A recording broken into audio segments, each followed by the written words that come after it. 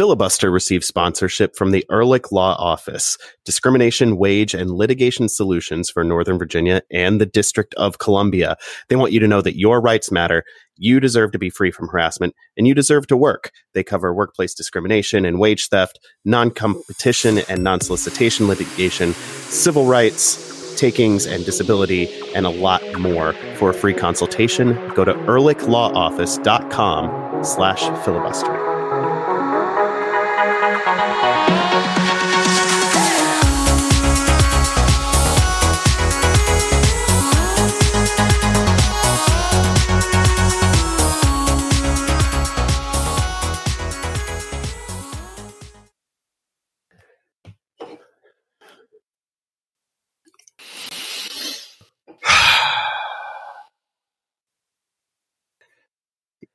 Yeah. Hey, welcome in. This is Filibuster, the Black and Red United and Only Here So We Don't Get Fined podcast. I'm Adam Taylor. They are Ben Bromley and Jason Anderson. We are all a bunch of sad sacks from blackandredunited.com, where we have the misfortune of writing about and talking about DC United, and that's what we're doing tonight. They lost badly in extra time, which is a weird combination of words, in Toronto on Saturday to be eliminated from the 2019 MLS Cup playoffs, and the season's over as a result. Toronto will move on to face NYCFC, and I guess like 6 other teams are still playing in MLS, but DC United is not among them. Just one show this week because, yeah, we don't love you guys enough to do 2 with the mental state that we're in. So you get one. And yeah, before we actually get to it, though, Ben, what are you drinking? I'm drinking, it's Campari-esque. It's a lot of bitters. It's rum. The bitters inform my soul. Wait, how is that Campari-esque? Just the bitters part of it. Okay, because Campari is a very specific bitter. Right, but it is a bitter drink. It is just regular bitters. It is rum. It's a little bit of simple syrup. The bitterness is a part of my sadness. I wish I had lemon juice or lime juice, but I don't. So it's just bitters. I just am drinking bitters, basically, with a dash of rum and a dash of simple syrup. Okay, Jason, what are you drinking? I have a Spaten Oktoberfest, but mostly I went to a liquor store that I know doesn't have a very good selection. I don't know why I stopped there. Because you deserve it. We all deserve it. I drove in there, and I should have. This place also has like a bad parking lot. It's very badly designed. And when I was trying to get into the parking lot, there were multiple cars suffering from the bad design and just not able to move and go where they wanted to. It should have been the sign to me, like, just go somewhere else. But fortunately, I went in there and I was like, I don't even know what I really want from this store. But it's Oktoberfest time, beer-wise, and they had a few options. And I said, I will get Spaten. So that's what I got. And then I had to get myself out of the terrible parking lot, and it was irritating again. But the beer's okay. Yeah, it's not the beer's fault. This is not about the beer. It's Spaten Oktoberfest. It's a very solid Oktoberfest. I like the bottle. I like the Munich checkerboard, diagonal checkerboard kind of flag pattern. That's part of the Bavarian. I believe it's the flag of Bavaria. It is. Yeah, so the blue and white. That's pleasant. It's a pleasant aesthetic, and it's a good beer. All right.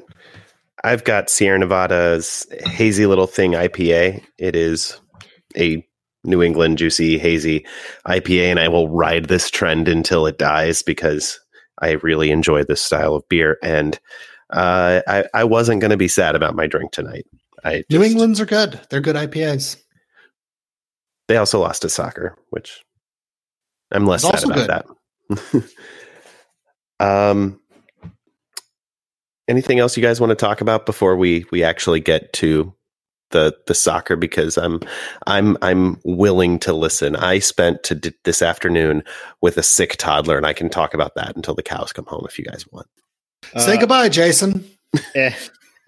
I do have something to add. As I tweeted out just a moment ago, while we're doing this show, I've got the movie Hollow Man on in the because it's not punishment enough to have to talk about this game. Because this was the silliest thing I could put on in the background. So yeah, right now the titular Hollow Man is out and about. He's been covered in a goop so that he's invisible. They can't figure out how to uninvisible him without killing him. So they poured some goop on him so that they could see him, because he was creeping everyone out by being a naked man wandering around invisible, which pretty good reason to be creeped out by that guy. But because it's Kevin Bacon and he's been made hollow, he's also slowly losing his mind and becoming terrible. Eventually this ends with them having to kill him. Jason, are there bees involved? I don't recall any bees. I do recall he ends up just being a creep in the exact way that you can imagine a creepy man who's been made invisible would act. But no, he does not he nor anyone else gets attacked by bees that I recall. His character probably deserves it, but this is not a bee-based movie. I don't really have a segue from that. Yeah, usually it's hard to pivot from Hollow Man to anything.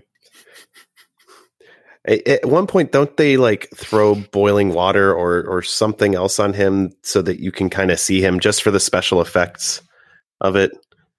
I don't know how I'm going to get a segue out of that either, but I don't really remember that or like he's on fire or something. I can't remember. I think you're still talking about Nick Cage. They might set him on fire.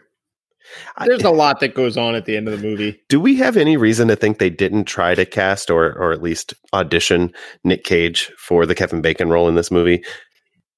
I mean, it would make sense. Yeah. Okay. Awkward silence complete. Yep. Just like DC United season. There's the segue. I got there. 2019 is over for the Black and Red after finally chasing the entire game against Toronto and getting an equalizer deep into second half stoppage time.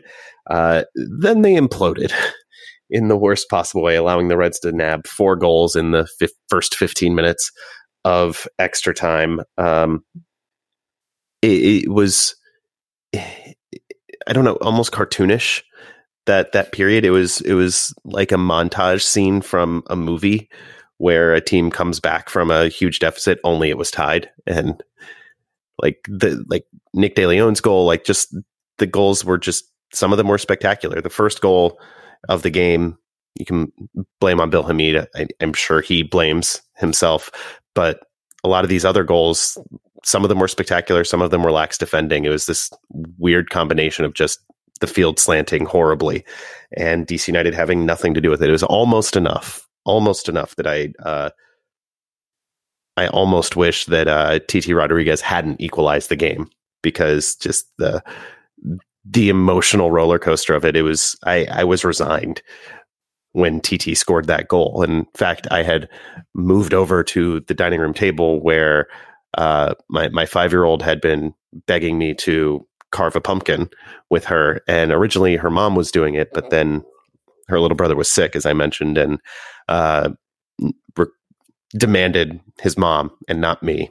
And so I was watching the game and then was frustrated enough that I left and went over to, or brought the computer actually over to the table to carve a pumpkin. And while I'm carving it, TT scores, and my daughter and I just like kind of go crazy. And that moment of celebrating with my 5-year-old is the reason it's almost enough to make me wish he hadn't done it, but because it was a very sweet moment that I'm going to cherish. But that extra time sucked, man.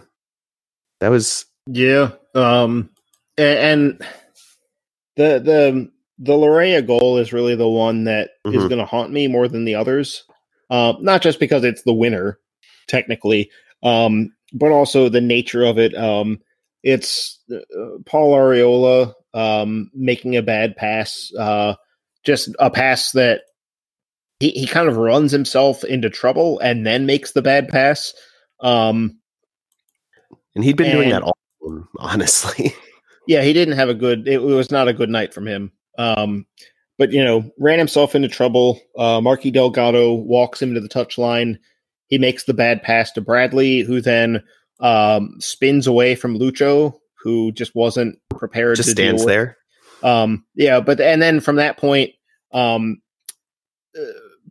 big problem DC had, the fact that they had to throw every attacking sub they could at the situation in regulation meant that they started extra time with a yet another shuffle of players. They ended up with Lucas Rodriguez having to play left back because they had finished the game with Boateng playing left back, and they were like, okay, that's ridiculous. What's the best solution we have out there for what's now become an even game of soccer? What are we going to do? And it's like, well, we don't have one, is the truth. We don't have a guy that's a left back out on the field anywhere, not even a little bit. I guess the idea was that Rodriguez's ability to win one-on-one challenges, which the data looks pretty good on him, would be the best of a bunch of not ideal solutions. But it's not just him being beaten on the run by Larea. It's also Wayne Rooney not really taking up a good defensive stance. He's kind of flat-footed. And him and Bradley finds De Leon, who does really well to find Larea, who made a really good run. I mean, it's a good play from Toronto, but it's also the lineup that was on the field getting taken advantage of. And from there, it got so much worse because, this is a bad blow, but it shouldn't have, it's like DC just hit the pause button and just never resumed playing. And we dropped the controller and walked away at that point. Right. And it's such a stark contrast because if a team in this game should have had that happen to them, it should have been TFC giving up the 93rd minute goal. That if one of these teams was going to be stunned into inaction, it should have been that one. And Toronto deserves a lot of credit for going into that little break between full time and the start of extra time and not capitulating, not giving up, not getting frustrated, and actually really playing really, really good soccer. They came out and were much better in that extra time than they were in regulation, quite frankly. So they deserve plenty of credit, but also you have to throw in that DC was a mess from that moment onward. They were a mess. And it even extends into the second half extra time when they stopped giving up goals and they ended up with Ariola getting himself 2 yellow cards and getting sent off in a game that is clearly over. Don't get yourself sent off at that point. Just, accept that you've lost the game and live with it. But instead, now he's suspended for the first game of next year. So that's great. If he's even here. Well, I think I think we've all been overstating that quite a bit. There's a chance he could leave, just like there's a chance everyone could leave. But I think he will be in street clothes for the opener for DC United. Which is the second straight year that a starter is going to. It's becoming a tradition now. Get yourself sent off in the playoffs so that you miss the opener the next season. But yeah, I don't like it. No, there's not much to like. There's also the added kick in the teeth that is the fact that in the first 90 minutes, DC won the expected goals battle. They had the better chances. If you have to accept that there's a game state influence here that kind of throws it, but they had the better chances in this game. In the 90 minutes anyway. Wayne Rooney had 2 or 3 that he could have put away, and he had 2 good ones that people are including that volley from the top of the box. In right, that chances. That was a difficult volley. Yeah, getting that on frame was the goal, and if any speed on it is just bonus at that point. But the other he had 2. Ola Kamara had one that's almost unforgivable that he didn't put away. I'm overstating, but it was a good save, but he also had a lot of the goal to shoot at. I guess that the reason I'm not too frustrated by that one, it was also a complete gift from Toronto. It was. But then, DC gave those are the ones you got to put away. Yeah, and Ben's right. So the combination of the fact that DC handed Toronto their goal, those two things, it sucks. they should have been able to find a way to win this game against what wasn't even Toronto's best team. This was not Jose Altidore in the lineup. This was not Omar Gonzalez. This was a Toronto team that, without Gonzalez, was giving up almost 2 goals a game. You gotta win that game, home or away, and it's frustrating because DC's best defensive player this year made a mistake that contributes to the result. DC's best attacking player missed all his good chances. DC's key goal scorer for next year at this moment missed his good chance. There's a lot to look at this game and be like, God, this sucks. It's a tough time to even have to talk about it. I didn't even want to do this show because I just don't want to deal with talking about DC United right now. I want a few days of just not even thinking about it. But, I guess that, while the emotions are still fresh, we should get through it. Yeah, I can confirm that was Jason's stance. We had to talk him into going forward. Again, I overstate, but he was very clear that he would rather not. Ben and I both agreed, just for the record. As I think the introduction to this show made pretty clear. I don't know how much more there is to get into in this specific game. Like, there's not a lot of value to breaking it down. There's not a lot to be learned. DC United let in a goal in the first half off of a Bill Hameen mistake. Pizzuelo gets Russell Canouse all twisted into knots and puts in a shot that bounces on the turf. And Bill Hamid was set early, which is one of his superpowers as a goalkeeper, is he gets his feet under him and set really, really early so that he can go wherever he needs to go. And he just, it almost looks like his legs just gave out under him. He got no jump off of the spot. He just kind of fell a little early too. It was weird. And the ball bounces and he pushes it right into the path of, I've already blocked out who it is who scored Delgado. The goal. Oh yeah. Delgado just puts in the rebound first time, and that was it. And DC United was chasing the game from there, and not particularly effectively for a lot of the game. Even though DC United had the better of the chances, it didn't feel that way watching it for me, which may have been my own frustration as much as anything. But they eventually did get the equalizer, as we all know at this point. But it was a frustrating game to watch, even in regulation. I think frustrating is not the word for extra time. That was something else entirely. But I was very frustrated. I was in a bad mood, which is why I was like, I need to stop putting more emphasis on not enjoying this game and more emphasis on doing a fun activity with my daughter, which is why I went to carving the pumpkin. But it was just, I don't know, man. This game was rough even during regulation. And I feel like it was the culmination of the problems that DC United has had in the attack for the past month or two. It's not that the team has played bad. They haven't, but they have not been able to score goals at all. It's been with Wayne Rooney and without Wayne Rooney. And it hasn't mattered who's been on the field. This team just has not been able to score goals down the stretch, and it bore out in this game. They had the expected goals advantage in this game, and they just were not able to put them in the back of the net. And all of that combined just makes for a frustrating night and a bad night where things need to change going into next year. I'm going to mention that when the game got to full time, DC or the shot totals were fairly even. But then Toronto managed to take 12 shots in the extra time period. Basically almost doubling the number of shots they had on the game. Whereas I haven't even looked at DC, but DC 13. None, or I'm talking about just extra time. DC took no shots in the first half extra time because they spent the whole time giving up goals. And then 2 shots in the second half of extra time when the game was clearly decided. So yeah,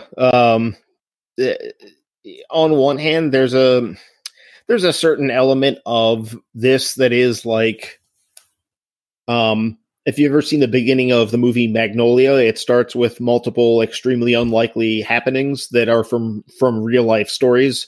And it is sort of like that. It's like the rain of frogs that you hear about every once in a while from a freak weather system. Something like that. Like 4 goals at the start of extra time is not a thing. That doesn't happen to a team that hasn't had many people sent off. Or is, if maybe if like DC was stuck with a field player playing in goal, then you would say, okay, sure. But yeah, it's not a normal series of events. Even if you accept that they played badly and deserved it based on the extra time, you don't give up 4 goals in MLS. It just doesn't happen. Especially a team that came into the game riding an MLS record minute or close to MLS record minutes shutout streak. But sure, I mean, but they gave up the one, and especially after they gave up the second, the 2 after that are basically worthless. Like they had lost the game at 3-1. Yeah, Toronto was not pulling up. They were having fun at that point, and DC United were beaten. And do you guys remember of course you probably remember the 6-4 RSL DC game?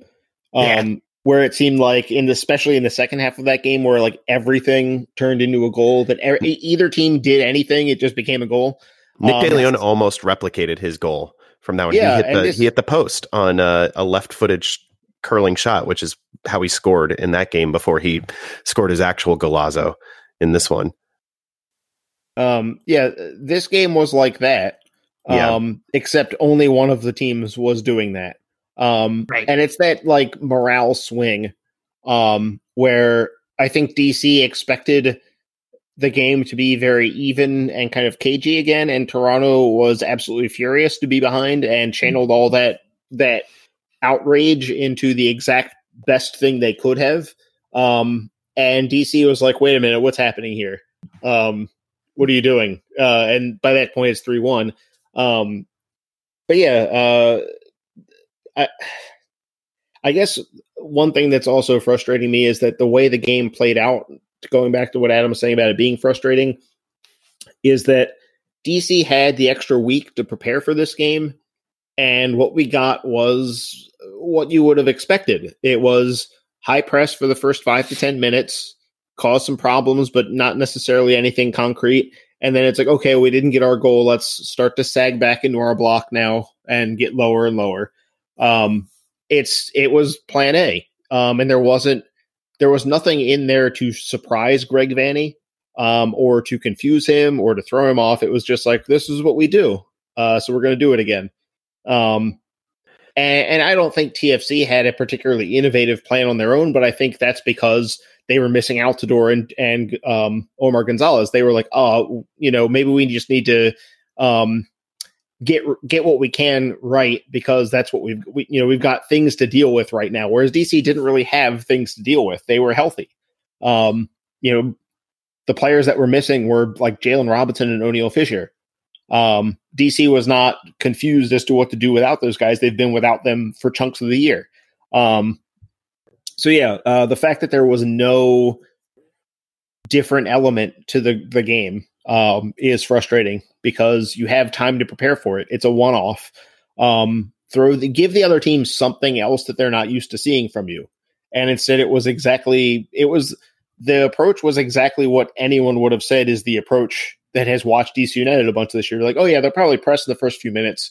And if they don't get their early lead through that high pressure, then they will start to sag back, because that's how they do things. Well, whether they get the lead or not, they'll sag back. That's true. They'll keep pressing for the same amount of time, whether they get the lead or not, because I don't fully understand that, whether it's just that's how long Ben Olsen and his staff figured United can press, or what.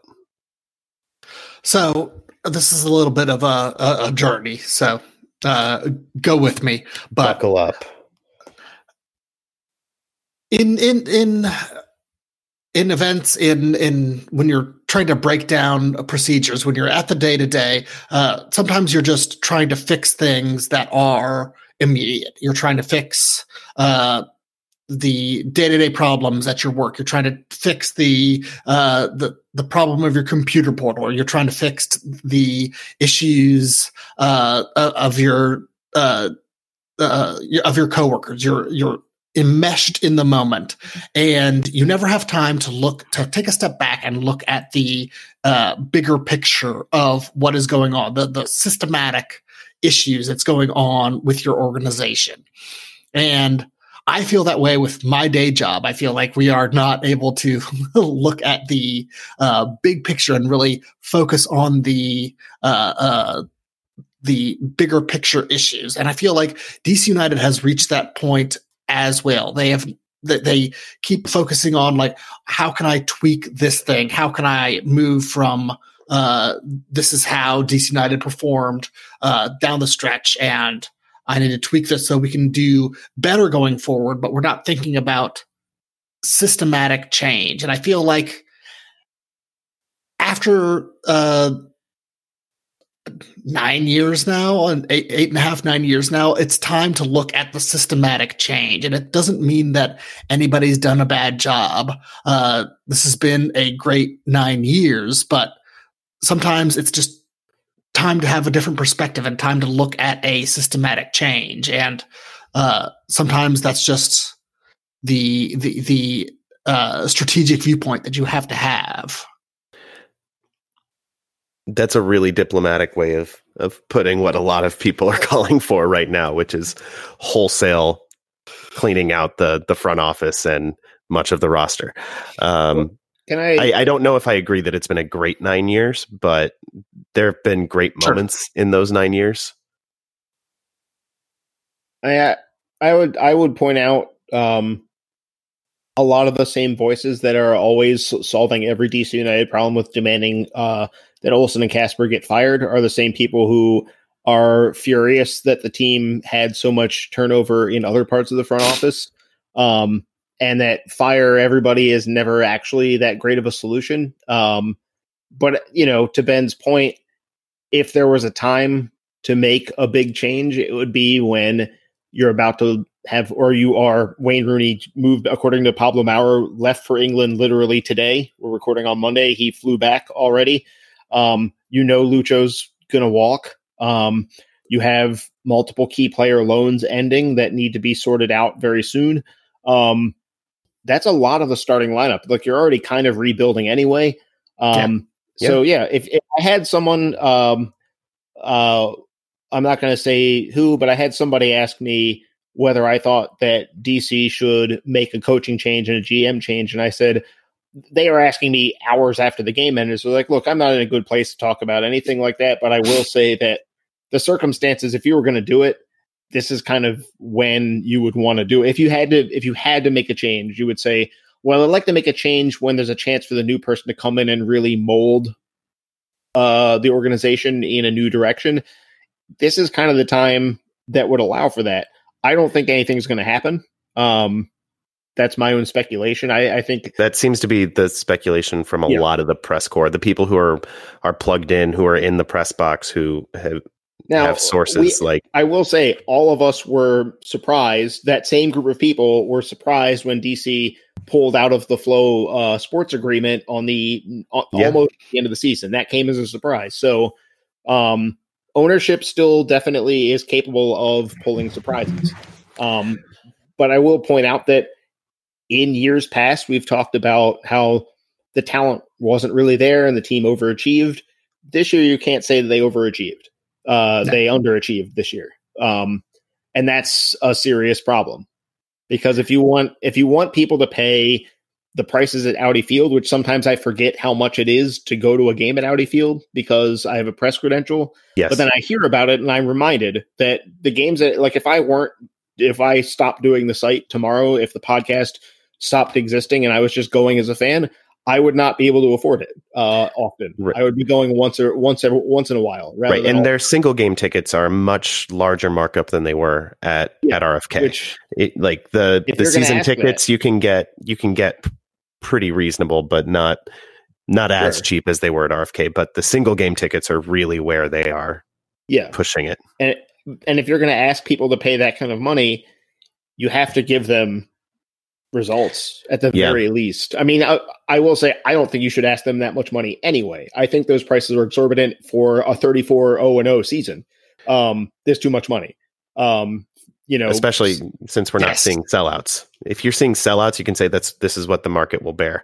But they're deliberately pricing it in a way that does not. When I hear about what the market will bear, I hear calls for socialism out of my other ear. But this is exactly. Not that podcast. But I will say that the team has done a lot of things on their end of it that are asking fans for more of what the fan has to give. You have to then give something in return. And just getting into the playoffs in this year's Eastern Conference is not a good return. The East sucked this year. The Revs got in.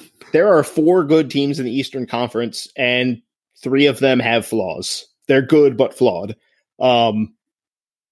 This was not a big challenge. This was a good year to end up making a real run at something, and DC just wasn't up for it. And then to have it end this way is its own sense of frustration. But, you put it aside. If DC had gone out on their shield, so to speak, if they lost this game 5-4 in a classic playoff game, it would still feel pretty bad to be like, okay, we just barely got in the playoffs and then we lost in the first round. Great. And especially bad with how badly their offense played. Like their defense played great down the stretch, but their offense was just non-existent. Like with Rooney, without Rooney when he was suspended. I know part of it was Ola Kamara being injured, but they just weren't able to find anything since August. Some of it was finishing. There were games when finishing was a problem for this team. Right, but it's finishing. Finishing was a problem since August, July. Chance creation was a huge problem down the stretch. I think that's as much of anything why people were tuning out, despite the fact that United was getting results and were defensively as solid as any team in the league at any point this year at the end of the season. And it's because they weren't creating chances. They would occasionally, like the Seattle game was good. That was the last good game for DC United. The 2-0 win where they actually comprehensively beat Seattle. Granted, it was a shorthanded Seattle. They were missing Lodero at least in that game. But still, United came out and did the job, which they didn't do against Toronto, and the attack didn't do against Cincinnati. Like people were saying that DC United was too defensive against Cincinnati, which is nonsense. DC United held the ball, had 1 million shots. They just weren't good at the attack. It's not that they were defensive; it's that they were bad at the attack. And there's a difference between those two things. And that was the story coming down. And nobody wants to watch an inept attack. And if you have Wayne Rooney on your team, you have Lucho Acosta on your team, you have Paul Arriola, TT Rodriguez, you should not have an inept attack. And United did. And whatever conclusions you want to draw from that, feel free to do so. And we will. And I think this hits on something is that all year they had trouble balancing the two things. Last year they did too, but they were so good in the attack, it didn't matter. Right. When United was able to get on any sort of runs of form, generally the defending was very good. But from the start of April onward, they were never able to have both a good goal scoring performance, except for at Cincinnati, I guess. But that's not exactly clearing a high level bar. That's, there are 6 or 7 USL teams that would have been able to beat Cincinnati in Cincinnati this year. So, other than that one game and maybe the Cincinnati or the Seattle game where they were shorthanded, they were cross country on short rest, that kind of thing. How many times were they able to balance both a good defensive performance with a high number of goal scoring chances? The number isn't high. It's not a good number. You would want your number in that category to be higher for a team that's successful. It's a situation where they didn't feel like a 50-point team. they felt like a 45-point team, and that's a 45-point team this year misses the playoffs. Even in a bad East. There were times where I found myself like bringing that up. Like, this team is actually doing all right in the standings, but I could understand why people weren't picking up on that because it didn't feel like it. It didn't feel like a team that was destined for more. And again, if you look at the talent that's available, that's not an acceptable outcome. Well, especially if they had performed in March the way they performed the rest of the year, we keep looking back on their March as this. This is how they like for a long time of the year. You were like, the way they played in March, maybe they can play this way the entire year. But if they had played in March the way they had played the entire year, they would have been a 45-point team. They might have been a 40-point team, and so maybe that was the outlier. It's clear. It's clear that March was the outlier. March was a great continuation of 2018, and that's why we all thought that that's where this team ought to be. We had proof of concept last year. We have proof of concept from the beginning of this year, and then the whatever lightning we had in the bottle was gone at that point. When Mora got hurt, when Rooney moved on, when Acosta central midfield never figured it out. In the central midfield, there were so many places where the team was less than it was last year. And I guess last year really was lightning in a bottle. And then the beginning of this year, they destroyed Atlanta when Atlanta was still figuring out Frank DeBoer's system. We didn't know that Atlanta was going to go through that when we played them. RSL was up and down a lot this year. They are currently, or were on an upswing. So it's just, I guess they still are. They're still alive, aren't they? Yep. But they played the boring playoff game. Yeah. The exciting thing in their game was that whether the referee would bring out the orange ball, which he didn't, like a jerk. But yeah, that was all the other playoff games were completely ridiculous in one way or another, and that was just the kind of I guess Steve Clark did well until he didn't. He had one crazy play. He had several crazy plays. He was out of his goal for the entire game somehow. He was playing like he was a sweeper rather than a keeper. When you have the chance to bring out the orange ball, you always bring out the orange ball. Yeah, do it. But yeah. Anyway, there's RSL is still in the playoffs. It doesn't feel like they should be, but they are. Yeah. So I think it was the expectation coming into this season after last year. And you heard it even when United lost last year, which in the same round of the playoffs, going past regulation and losing. And last year was at home on penalty kicks. And it's like, it sucks. It's gutting, but we know we're going to be back next year and it's going to be a lot of fun. And then to start the season the way they did before falling apart and just continuing to get worse.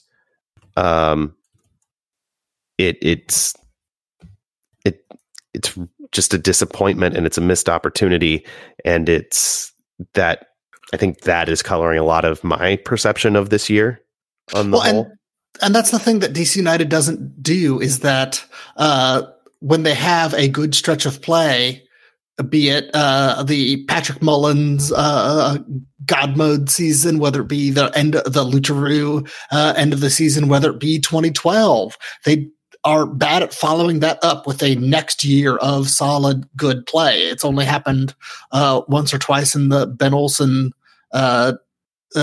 tenure, and it's been this up and down the entire time. And so just finding that consistent level of play has been just as difficult.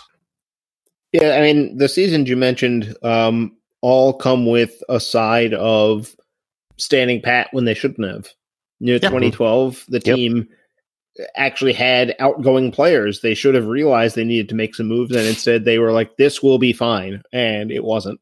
2016, the idea was that surely what the collective group all overachieving at the same time, well, surely that would continue into next year, but it didn't. Last season, the team needed a few. I would say in the offseason heading into this year, they needed a little more than they got. They still, I will say, they did have some impressive acquisitions. I mean, Leo Hara was starting for Boca Juniors. Rodriguez was more highly touted in South America than Lucho was at the time of his transfer. They made some good moves, but at the same time, no forwards. Right, no forwards, and also all of the replacements for Joseph Mora, all of his backups were not left backs. It was all a bunch of guys that could play left back but aren't actually left back. So you had Chris McCann and you had Paul Arriola.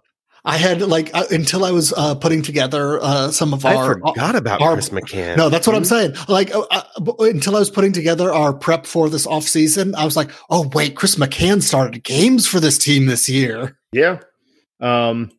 So there were some specific roster building misses. If you could just take all the qualities of all the players on the team and put them in a big pile of talent, the pile would be very big. But you get into the specifics of, we're going to need another forward, and not just a good defensive forward. We need a forward who can be a goal threat. Quincy Amarikwa did a lot of things right this season, but he wasn't really that threatening going forward. I read, I think it was Pablo Maurer's article about the Union. He went to the Philadelphia playoff game on Sunday. And one of the things he mentioned was the fact that the Union had so many good players to come in off the bench. And then as examples, he cited not just Marco Fabian, who is in that strange situation where he's a 7-figure player coming in as a substitute, which is like a classic weird MLS thing to have happen. But he also mentioned they brought in Fafa Picault, who ended up scoring the winner. Fabian had the winner. Picault had the equalizer. Which is a guy who has, 9 or 10 U.S. caps. He's one of the fastest players in the league, but is also a really high level pressure forward in terms of winning the ball and forcing turnovers, forcing bad passes, all that stuff. He changes games. Marco Fabian changes games. DC, oftentimes it felt like, we had several discussions throughout the year about Olsen doesn't make enough subs. And at the same time, the retort would always be like, well, yeah, but what was he going to do that would actually have changed the game in United's favor? Because you look down the bench and it's like a bunch of, guys that are kind of the same. They're just a little less good at doing what the starters were doing, which is why Olsen chose the starter over the guy on the bench. Right. We had a lot of like-for-like type. Yeah, you're doing fresh legs. You're not actually changing the game. The profiles of the players are all kind of pretty similar. But then at the end of the year, in the playoffs, we actually, thanks to some bad form from players and actually acquiring Ola Kamara, you actually had some different looks you could throw out there with Lucho coming on, with Boateng coming on, with Ola Kamara coming on. Not that it ultimately helped DC United in this game, but eventually they got there, just not early enough and not in a way that they could figure out how to get a coherent attack going while also stopping the other team from scoring.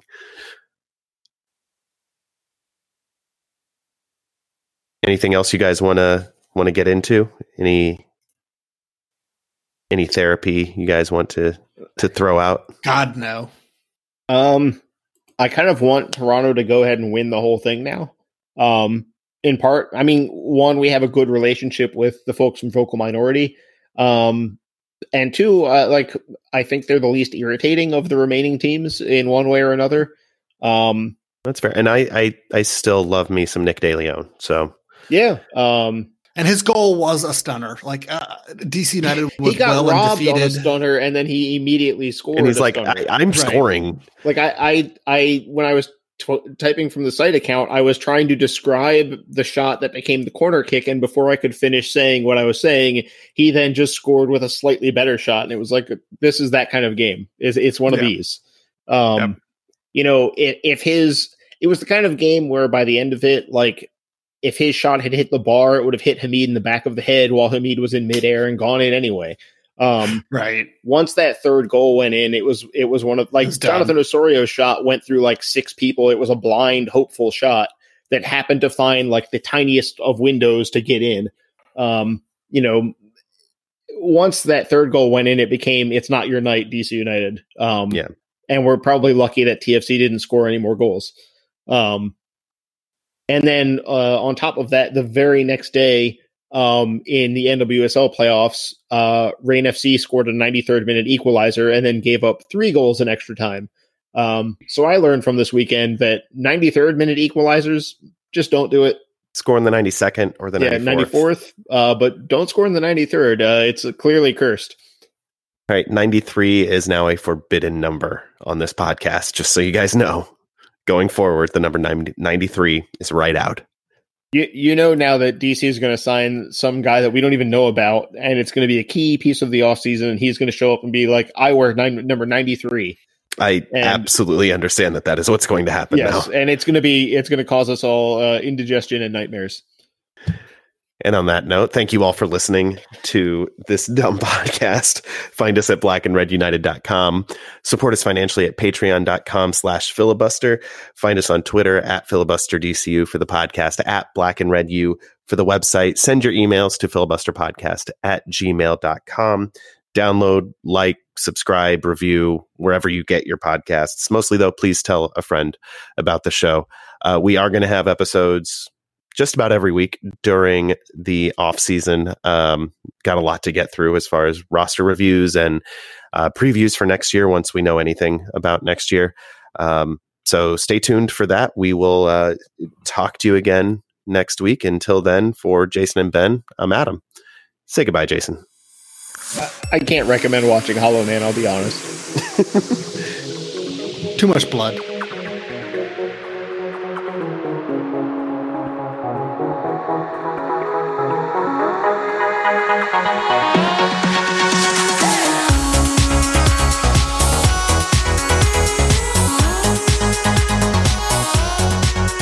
All right, say you're at work and something unfortunate or untoward happens and you need some legal representation to assert your rights in that situation, whether a boss mistreated you, you were fired unfairly, or something worse happens.